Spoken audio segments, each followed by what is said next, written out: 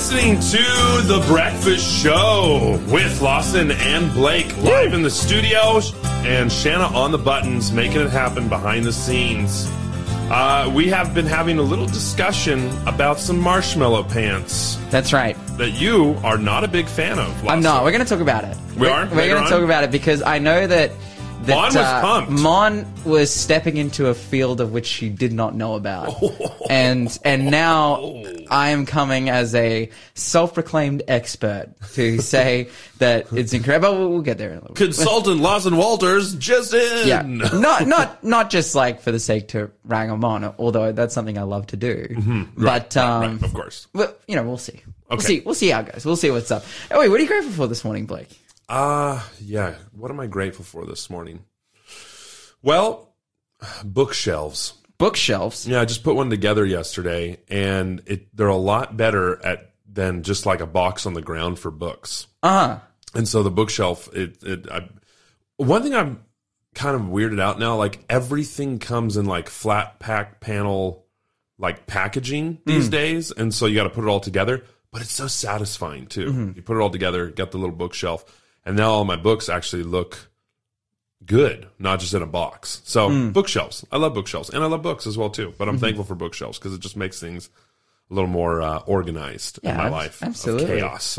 Absolutely. Dude, putting together the bookshelves is... Are you a fan of putting together furniture, or are you like someone who finds that tedious and annoying? Yep. Tedious and annoying, definitely. Yeah. 100%. I know. I like, I like it when it's done. I like laying all the parts out there and going for it. But then sometimes there are just pieces of flat pack furniture that were designed by someone inspired by Satan to ruin your day. Like, wow. They are just incredibly... Were you a Lego kid? I love Lego. Yeah, okay. I love Lego. I was a Lego kid and a train kid. So I would like make a city that was like trains and then like Lego buildings and Lego people. That was my thing growing up, at least. Wow, cool. You're listening to the Breakfast Show podcast on Faith FM. Positively different. You're listening to The Breakfast Show live from Newcastle, Australia with Blake and Lawson here in the studio and Shanna producing it up behind the scenes. Lawson, it's been a wild time. You were gone yesterday. I wasn't here. I wanted to be in person to attend my first Greek class, which is actually going to be running from 8 till 9. Now, I'm going to stay on radio. I was going to say, I thought you weren't going to do it. No, so... You changed your mind. Basically, this is a situation. Okay. Sitch. So, I'm going to do a Greek class. Yep. It's like one of the most difficult units in my whole course, the whole theology degree. But it's also very necessary because it's kind of like the prerequisite for a fair few other units. So I need to do it. But I was thinking like, when they told me that the class was from 8 till 9 at the end of last week, I was like, oh, maybe I need to change because I won't be able to do it because of radio. Right. But I've been assured by my course convener and by the lecturer, he's like, look, just email me a lot and just watch the recordings of the classes. You'll be able to do it. So, guys, I'll be able to speak Greek pretty soon. You're going to be speaking Greek at the end of the semester. Well, already, the difference between, like, I did Hebrew last semester. I did really well. I got a HD. Whoa. But in Hebrew, it was like... I got an HDTV. Lit. Awesome. But the difference between Greek and Hebrew, from what I can see already, Hebrew was like, oh, you have a week to learn the alphabet. Greek is like, you have a day. And then tomorrow you should be reading words and you should be spelling them. You should be writing them and you should be legit. So that's the Greek vibes. So Greek vibes. Lots and lots of content. That doesn't taste anything like the pita wraps that I have at the Greek place on the top of Katara. And pita is probably the wrong pronunciation of that too. That's what I'm learning. Yeah. That's what I'm learning as well. But you're listening to The Breakfast Show. Is feta the right thing to say? I don't even know. Oh, no. Okay. Okay, here we go. What's it? Hey, if you're Greek, 0491 064 669, or you speak Greek, let us know. What city am I? Abraham refused to accept anything from the king of this city so that the king would not be able to say that he had made Abraham rich. Now, there's an extra little clue. We talked about the city recently. We know what's up. We know what's going on. So 0491 064 669 is the number to call or text. And if you call and text that number with the correct answer, you'll go in the draw to win 7 Deadly Relationship Sins by Jennifer Jill Schwerzer, as well as 13 Weeks to Joy by Jennifer Jill Schwerzer. So you want both of these books? We'll give them to you for free. All you have to do is call in and or text. We're going to put you in that draw for these prizes 500 coming on points. Friday. Well, Lawson, we've had a little controversy in the studio this morning. You are not a fan of s'mores or marshmallow pants. I was confused. Specific. Well, I'm plant-based, so I don't eat s'mores. What? Oh, Yeah, because s'mores have marshmallows in them and chocolate. With so milk. marshmallows are. Well, marshmallows have gelatin, which is like pig. Oh man! Yeah, so I would have known. I grew up on that. Oh, wait, actually, same. Actually, same. But not my deal anymore. Not my vibes anymore. Okay, fair enough. Do they have like plant-based? They do, marshmallows? and They they're taste terrible. terrible? Yeah, they do, and I was gonna say, they do. The way you they said it, do. too, you're like, yeah, they do, but yeah, don't eat them. We're not about it. Okay. But hey, we're talking about marshmallow pants because there was a story that Mon reported on yesterday about these new pants coming out that have CO2 cartridges in them that basically, when you crash a motorcycle, the pants blow up. That was the sound effects. And, it'll have, I'm assuming, from what I understand about this technology. Save your buns. Because it's been around they've been using it in the highest level of motorsport for about 15 years. And you'll come off the bike and it will feel some disconnection from the bike. There'll be a sensor, some jolt. And then as a result of that, the airbag will explode and you'll land on the ground. Now, the thing I was seeing about these pants, because I looked it up and I was reading this story. I listened in a little bit to the show yesterday, but I didn't catch Mon's good news. So I didn't know she was talking about it. But I was reading this story and at first I'm like, oh, cool, a motorcycle thing. Because for those who don't know, my background is motorcycles. Like, when you say, oh, my background is this profession or this profession. At one time I was literally a professional motorcycle racer. Right. So that's... So you kind of know what you're talking about. I kind of know a little bit about... Just slightly more than me, who has once rode a Honda Trail 90. That's right. Yeah, but just a little, slightly. just like a little bit more. Okay. So just coming from that background and looking at these pants. Now, the advertisement for this that they've sent to this, news company that's done the article is like, oh, they're endeavoring to protect recent, like up until previously, like unprotected places, specifically like the thighs and like your butt and your tailbone and whatnot. Now, this is the thing that we need to understand. Yeah, I'm ready. So in like MotoGP and high level racing, they've already got airbags in their suits. Okay. But none of those airbags actually cover these areas. What? And the reason is because like the area of the thigh, like what are you protecting there? The breaking of the femur? It is almost impossible to break your femur on a motorcycle. Unless, like, there's only one scenario in which it can happen. And that is if you were to, like, land on the point of a massive jump. This is the only time I've seen someone break a femur. Land on the point of a massive jump and then someone run over you.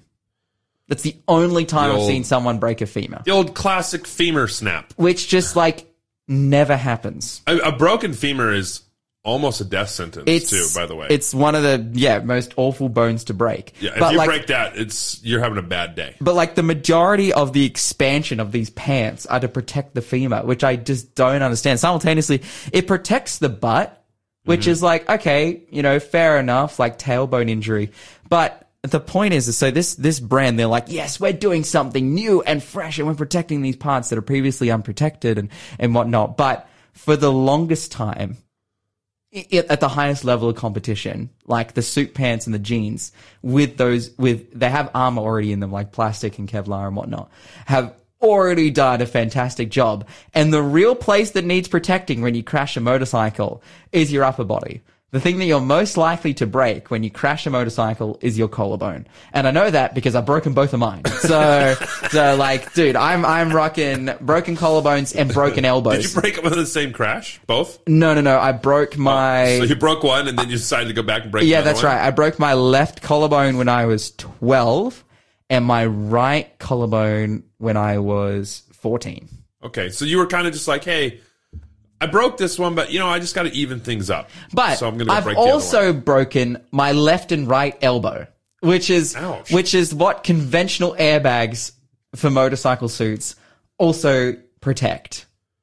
And you had the airbag suits? So when I broke my elbows, I didn't have an airbag seat because it's been like a bit more of a recent thing. Like now pretty much everyone in world level competition has to run them. When I was racing 2014, 2015, almost like 10 years ago now, when I was racing 2014, 2015, it was kind of like they were a newer technology that only the highest level running, which is like the MotoGP guys. So there was about 20 guys in the world that had them.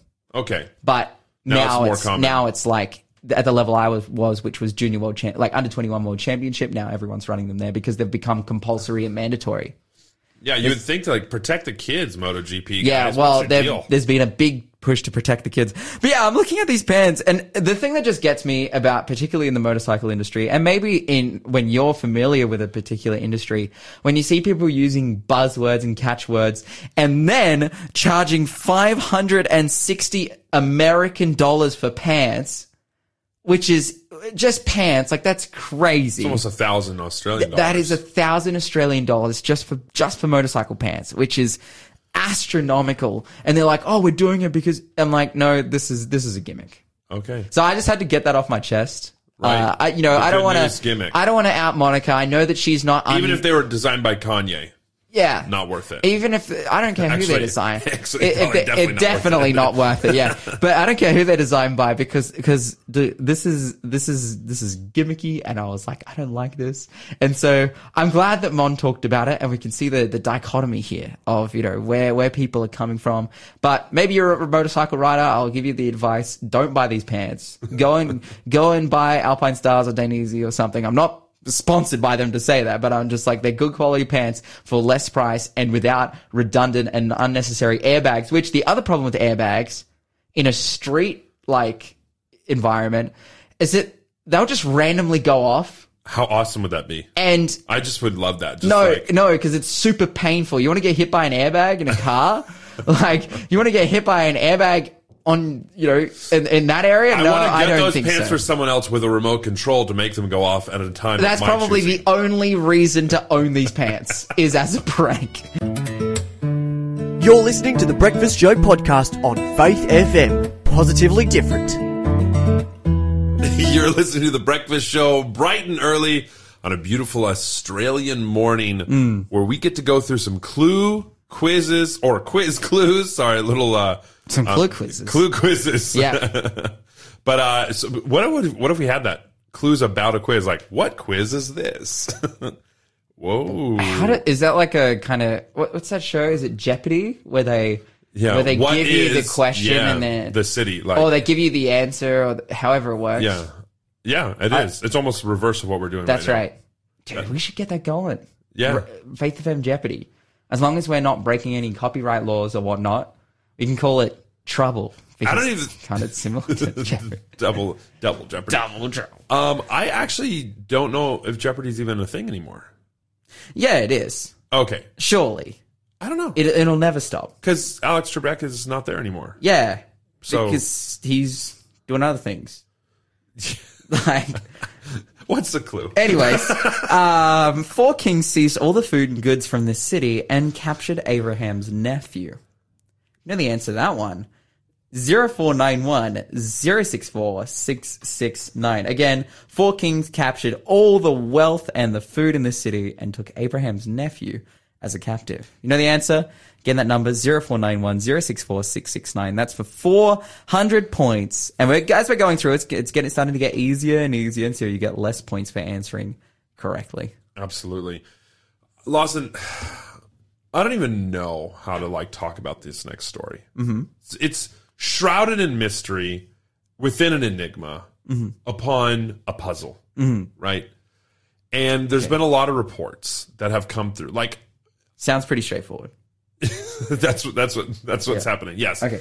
Look, I don't know how to feel about all this, but there is a report from the Wall Street Journal right now that came out a few days ago now, and the White House has now responded, but a few days ago, that is essentially saying that the FBI and the Energy Department have come to the same conclusion that COVID-19 as a virus was created in a lab in Wuhan and has been released. The evidence has been presented to the Congress, and Congress has been able to go through it and review the document as well, too. But the National Intelligence Council, I believe it, the NIC, if I'm not mistaken, have basically, which is like all the departments, like CIA, FBI, like all the, all the people that we don't even know who they are, but, they're all there. And they're saying the official stance is like, hey, we just don't know. Like we went from, it's definitely from an animal, to now they're saying, hey, it's a lab released thing from Wuhan. Yeah. But now the intelligence department is like, well, we're not sure. Like we were positive that it was from an animal, but now that you're saying it's from this, like, well, we don't know. It could be anything. Here's my thoughts on all of this. Just like, because you can go through the information, you can go through the article yourself and check it out. But the Wall Street Journal basically, is saying that with a low level of confidence from the Energy Department and a medium level of confidence from the FBI, that this was an engineered, designed virus that was leaked, whether intentionally or unintentionally, onto the public. And now there's talks about this being directly from, like, purposely done through China. Now, China's response is, hey, don't investigate us. Don't do it. Don't look at us. That when the World Health Organization has come to say, hey, we want to do some research, they're like, no, you can't come. Well, the Chinese government has also said, and this one blows my mind, hey, stop politicizing a biological issue, right? Because essentially what they're saying is like, you're blaming the Chinese government for a pandemic that was released onto the world. A pandemic that killed nearly 7 million people and 1 million Americans. Now, there are some people who are now saying, hey, from a legality perspective or from a country security perspective, China needs to be held accountable.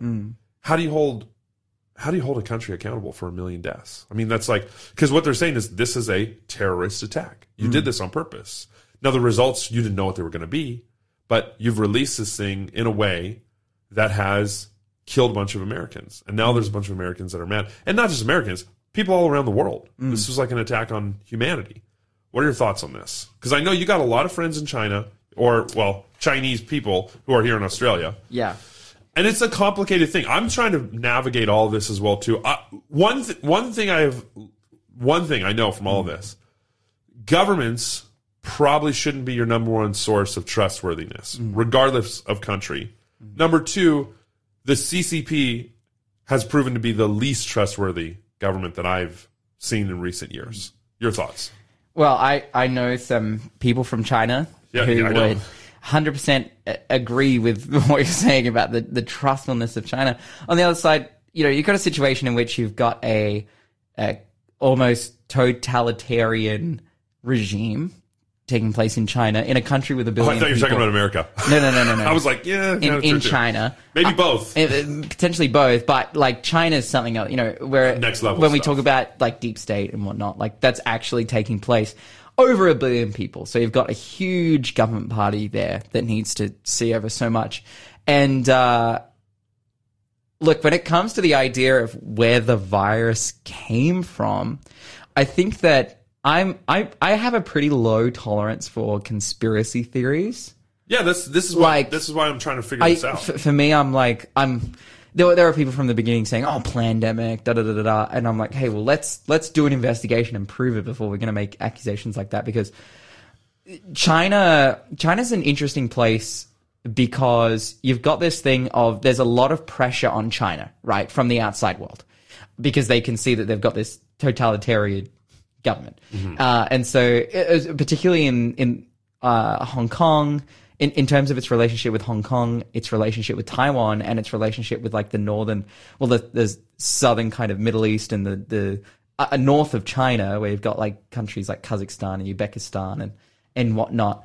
There is really, like a lot of the Western world, like specifically America, is trying to do everything that they can to get there, to get into those places so that they can put pressure on China. But then because of that potential pressure, China uses that as an excuse to run a totalitarian regime and to, control the people, and hey, you should listen to what we say, and anything against America is justified because... So I think it's totally plausible and reasonable for the Chinese government from their perspective to go... Again, if this is proven, and right. from what we've seen China do in the past and the track record of the CCP...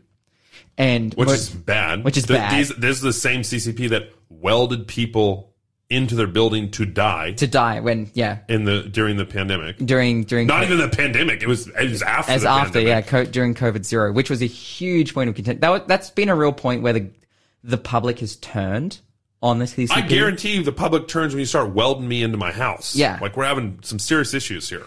But it's totally plausible from my perspective. You're seeing a country get a lot of pressure put on them, but what relinquishes that pressure? The inability to move. And what does COVID-19 cause? That inability.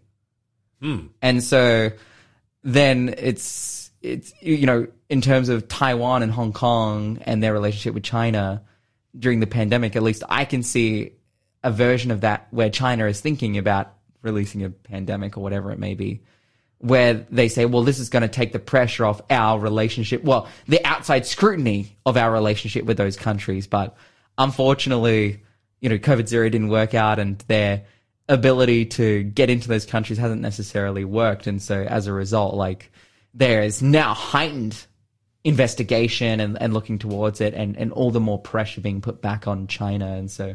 And we're seeing this not even with pandemic stuff, but I was reading another article this morning about there was a fighter jet or a Chinese fighter jet that basically buzzed a passenger flight in international airspace, essentially saying, well, not a passenger flight, but a routine military flight in international airspace.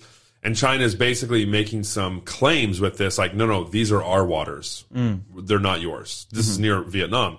And so there's this real kind of growth of CCP influence around the world. Because China's in a position where they have a country with 1 billion people in it and the potential to influence the rest of the world, yet they're holed up. But it's if we want to send people into those other spaces, think about it from their perspective. It's if we can have Chinese influence in a lot of different areas, we can send people into those spaces, but... Yeah, it's interesting. We can talk about this later. We can elaborate. Speculate. You're listening to the Breakfast Show podcast on Faith FM. Positively different. Listening to the Breakfast Show with Blake and Lawson live from Newcastle, Australia. We're in the studio. He almost lost the quiz, but you found it again. That's right. It was on the floor. Actually, halfway through reading out the last question, I was just talking with my hands and flicked it up into the air. Like a ninja star. That's right. It just flew across the room. But here it is, back in my hand again for the third question for 300 points. What city am I? The Lord said he would visit the city to see if the evil things he had heard about it were true. If you know the answer to that one, hey, 0491 064 669 is the number to call or text. Excellent stuff. That's a very ominous clue. That's right. Let me read it again. The Lord said he would visit the city. Did he go on vacation there? Did he have a holiday? No. But it's okay, he visited the city to do what? To see if the evil things he had heard about it were true. Ooh. Thinking of that city, you would not want a holiday there. Ever. Yeah. I was no. Especially in a particular time. I will continue to work my 9-to-5 job without any vacations if that's my only option. Mm-hmm. No, I'm good. Is there anywhere in the world that you wouldn't go right now? China. Speak for yourself. I'm keen to go. Hey, you're listening to The Breakfast Show, and it's time for an interview, right? Oh, it is. Mm-hmm. Jennifer Skews, are you with us here this morning? I am. I hope you can hear me all right. We can hear you just perfectly. Jennifer, how are you today? I'm very well, thank you.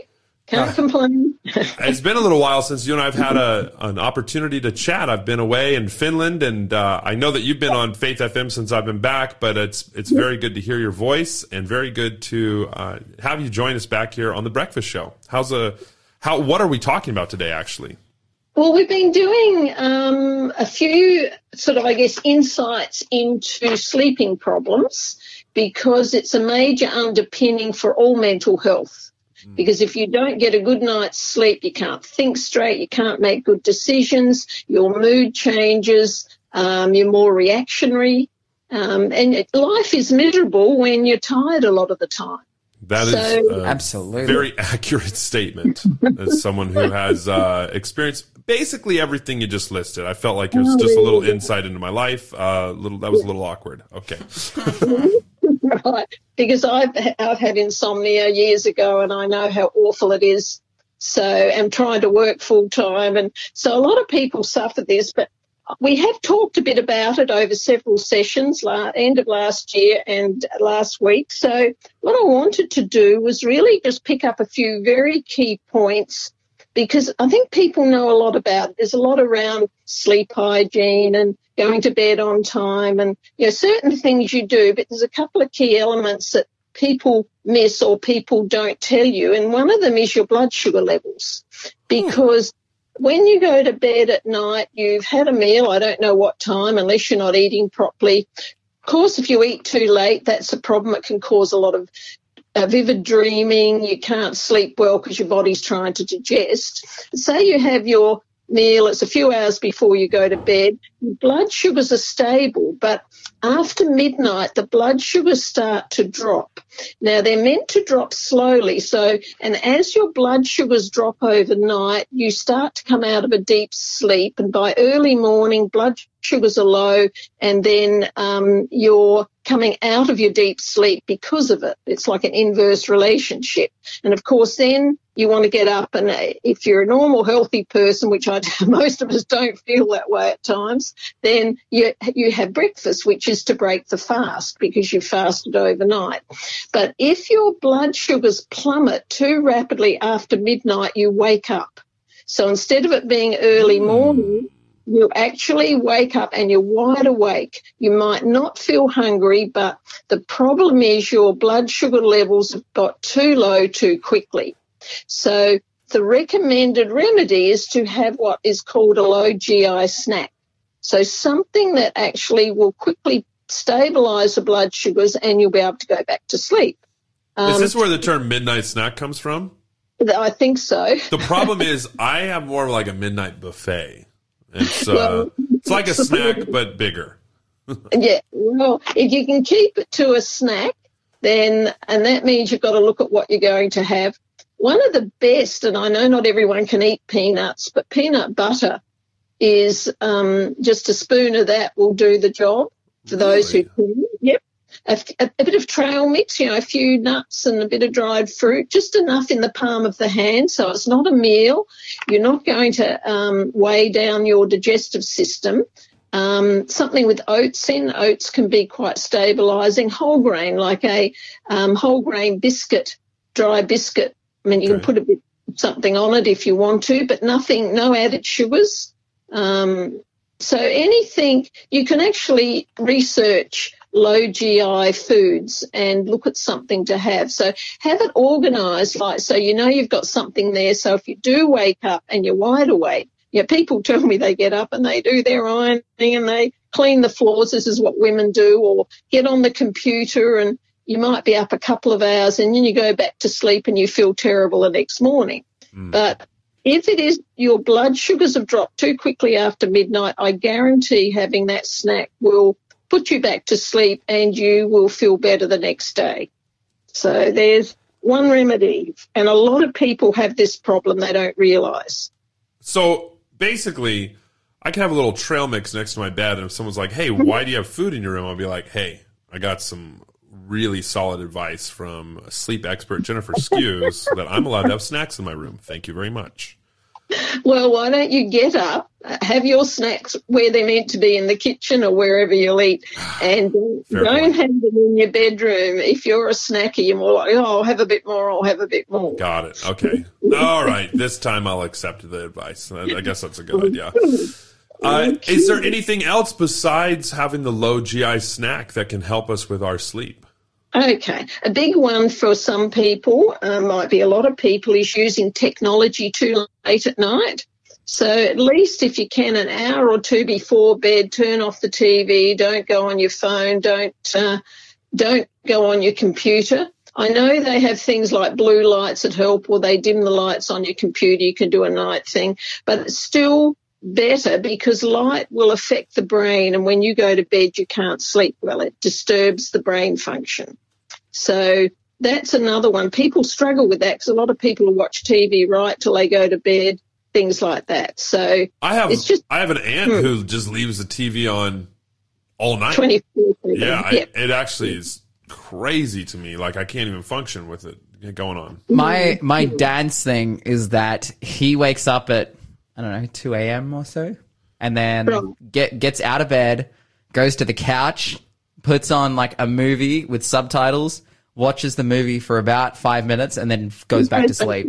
And then he wakes up in the morning on the couch in front of the TV with the TV playing. Okay, whatever. But he's had some sleep, yeah. And this is where, if you're going to do something like that or read, have something that isn't triggering adrenaline or stimulating, something that will allow you to relax with it to go back to sleep. So there are things you can do. Go on. Oh, I just wanted to say one thing that I have noticed, and I don't know if everyone has access to this or not, but access to this has been increasing throughout Australia as well too. But when we were in Finland, we would do like they're called a rauta-sauna, which is like essentially it's like a beach side sauna or a lakeside sauna. You go in, you do a sauna session, then you go out into a literal lake of ice, and then you get into the water and then go back into the rauta sauna, and you kind of do several rounds of that. I found that after I did that, I literally could barely keep my eyes open before I got to the bed. Yeah, it was a very interesting thing. I don't know if that's just a personal thing, but like afterwards I was like, all right, guys, I'm going to bed. Ugh, like it was just like, and I slept super deep sleeps like for hours. I was like, whoa, that was, it does something to the body, or at least for me. So it's anecdotal evidence, I suppose, but it definitely made my sleep very, very good. Sleep, yeah. Well, the other thing, and it helped with your brain function in doing that, is left-right brain balance. Because when your brain is out of balance, you don't sleep well. In fact, you don't function well. You're either running on emotions or just your brain won't stop thinking. And so correcting that can make a difference. So maybe that's what happened. In doing something like that, it got the brain back into balance as well as help the nervous system calm that down. So I know things like that work. Yeah, it is interesting. There are probably studies on it, but I haven't researched it, that tell you how beneficial it is, because it's a common practice in countries like that. Yeah, I'm not sure about the benefits of sleep, but I have done a little research on saunas in general. I keep saying sauna because that's how they say it in Finland, but a sauna basically. And the sauna culture is essentially if you have 57 minutes of hot treatment and then 11 minutes of cold treatment per week. So 57 to 11 per week. So basically an hour to 10 minutes, around that time. Yeah. It's really, really beneficial for fighting chronic long-term disease. And I'm not sure exactly the science behind that, but the research shows that those who do this 57 to 11 kind of thing really, I think it's something like an 80% decrease in chronic disease, which I was like, yeah, that's pretty good. 80% is pretty decent. Yeah, it makes it worthwhile. But that would be because it strengthens immunity. And one of the things when you have a shower, if you have a really hot shower and then the last part of it, like 5 minutes, couple of minutes, whatever you can tolerate, put it onto very cold. and that actually improves immune function. So that would be the same principle. Okay, so that makes sense then. Yeah. Okay. So just like going super, super hot in the shower and then cold. Then hot, then cold. Yeah. Yes. Which is the same principle as what you're talking about. And that will help immunity. It helps the brain. It brightens you up. So it's something, if you can do things like that, it's just little things you can build into your day that make a big difference to your immunity, your health, your capacity to sleep. So it's because most people are busy, so finding things that don't take forever or they have to, constantly do is really helpful. So I sort of look for those little things you can do that will make a difference. Okay, excellent. The snack and the cold shower. So very good. So that's important. And so I'm just wondering too, just from a different kind of perspective here, how does sleep impact just your mental health in general? I am a little bit interested in that because I definitely feel like I make bad decisions when I'm groggy. You do, because when you don't get enough sleep, the brain hasn't done the repair work overnight. Sleep is a way for the brain to recover. And during the day, we have stress, things happen, we're busy. The brain actually physically deteriorates, and we've got the proteins in the brain, they're damaged. So at night, we're meant to be doing the repair work to put everything back together again. So that means if you don't get a good night's sleep, the brain hasn't done the repair work. So it's sort of behind the eight ball, as they say, the next day. And then if that keeps happening, and I do have clients who have extreme insomnia, and look, even one of them will just go to sleep on her feet and fall over backwards, and she has nano naps because the brain will want a nap during the day when you don't have enough sleep. But you can't think straight, you can't make good decisions, you're likely to be more emotionally reactive, right? You can't...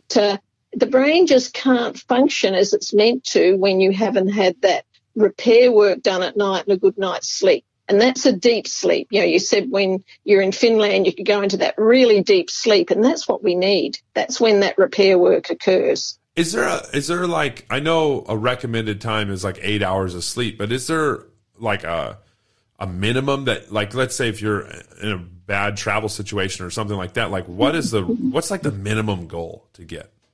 Well, from my experience and what I understand, if we need a couple of hours deep sleep at least, and we usually go in and have a good deep sleep and then come out again, and we do a couple of cycles over 3 or 4 hours. So we're meant to do about 2 cycles a night or maybe more. So if you can get that deep sleep, even if it's a short period of time, it definitely makes a difference. It varies, but like how much sleep you need. When I'm really doing well and sleeping well, I can do about 7 hours sleep a night. Some people might do more. Some people do 8 hours. So it varies from person to person.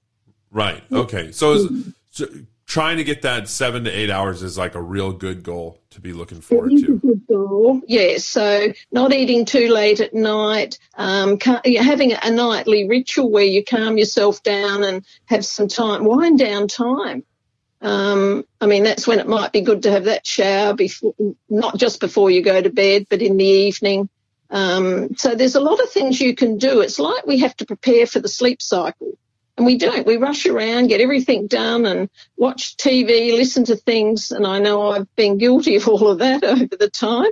And then expect to go to bed and go to sleep and get a good night. And we don't. Yeah, well, we got to keep working on that, Jennifer. Thank you so much for joining us on Faith FM. Thanks for being a part of the Faith FM family. Join our community on Facebook or get in touch at 1-800-FAITH-FM.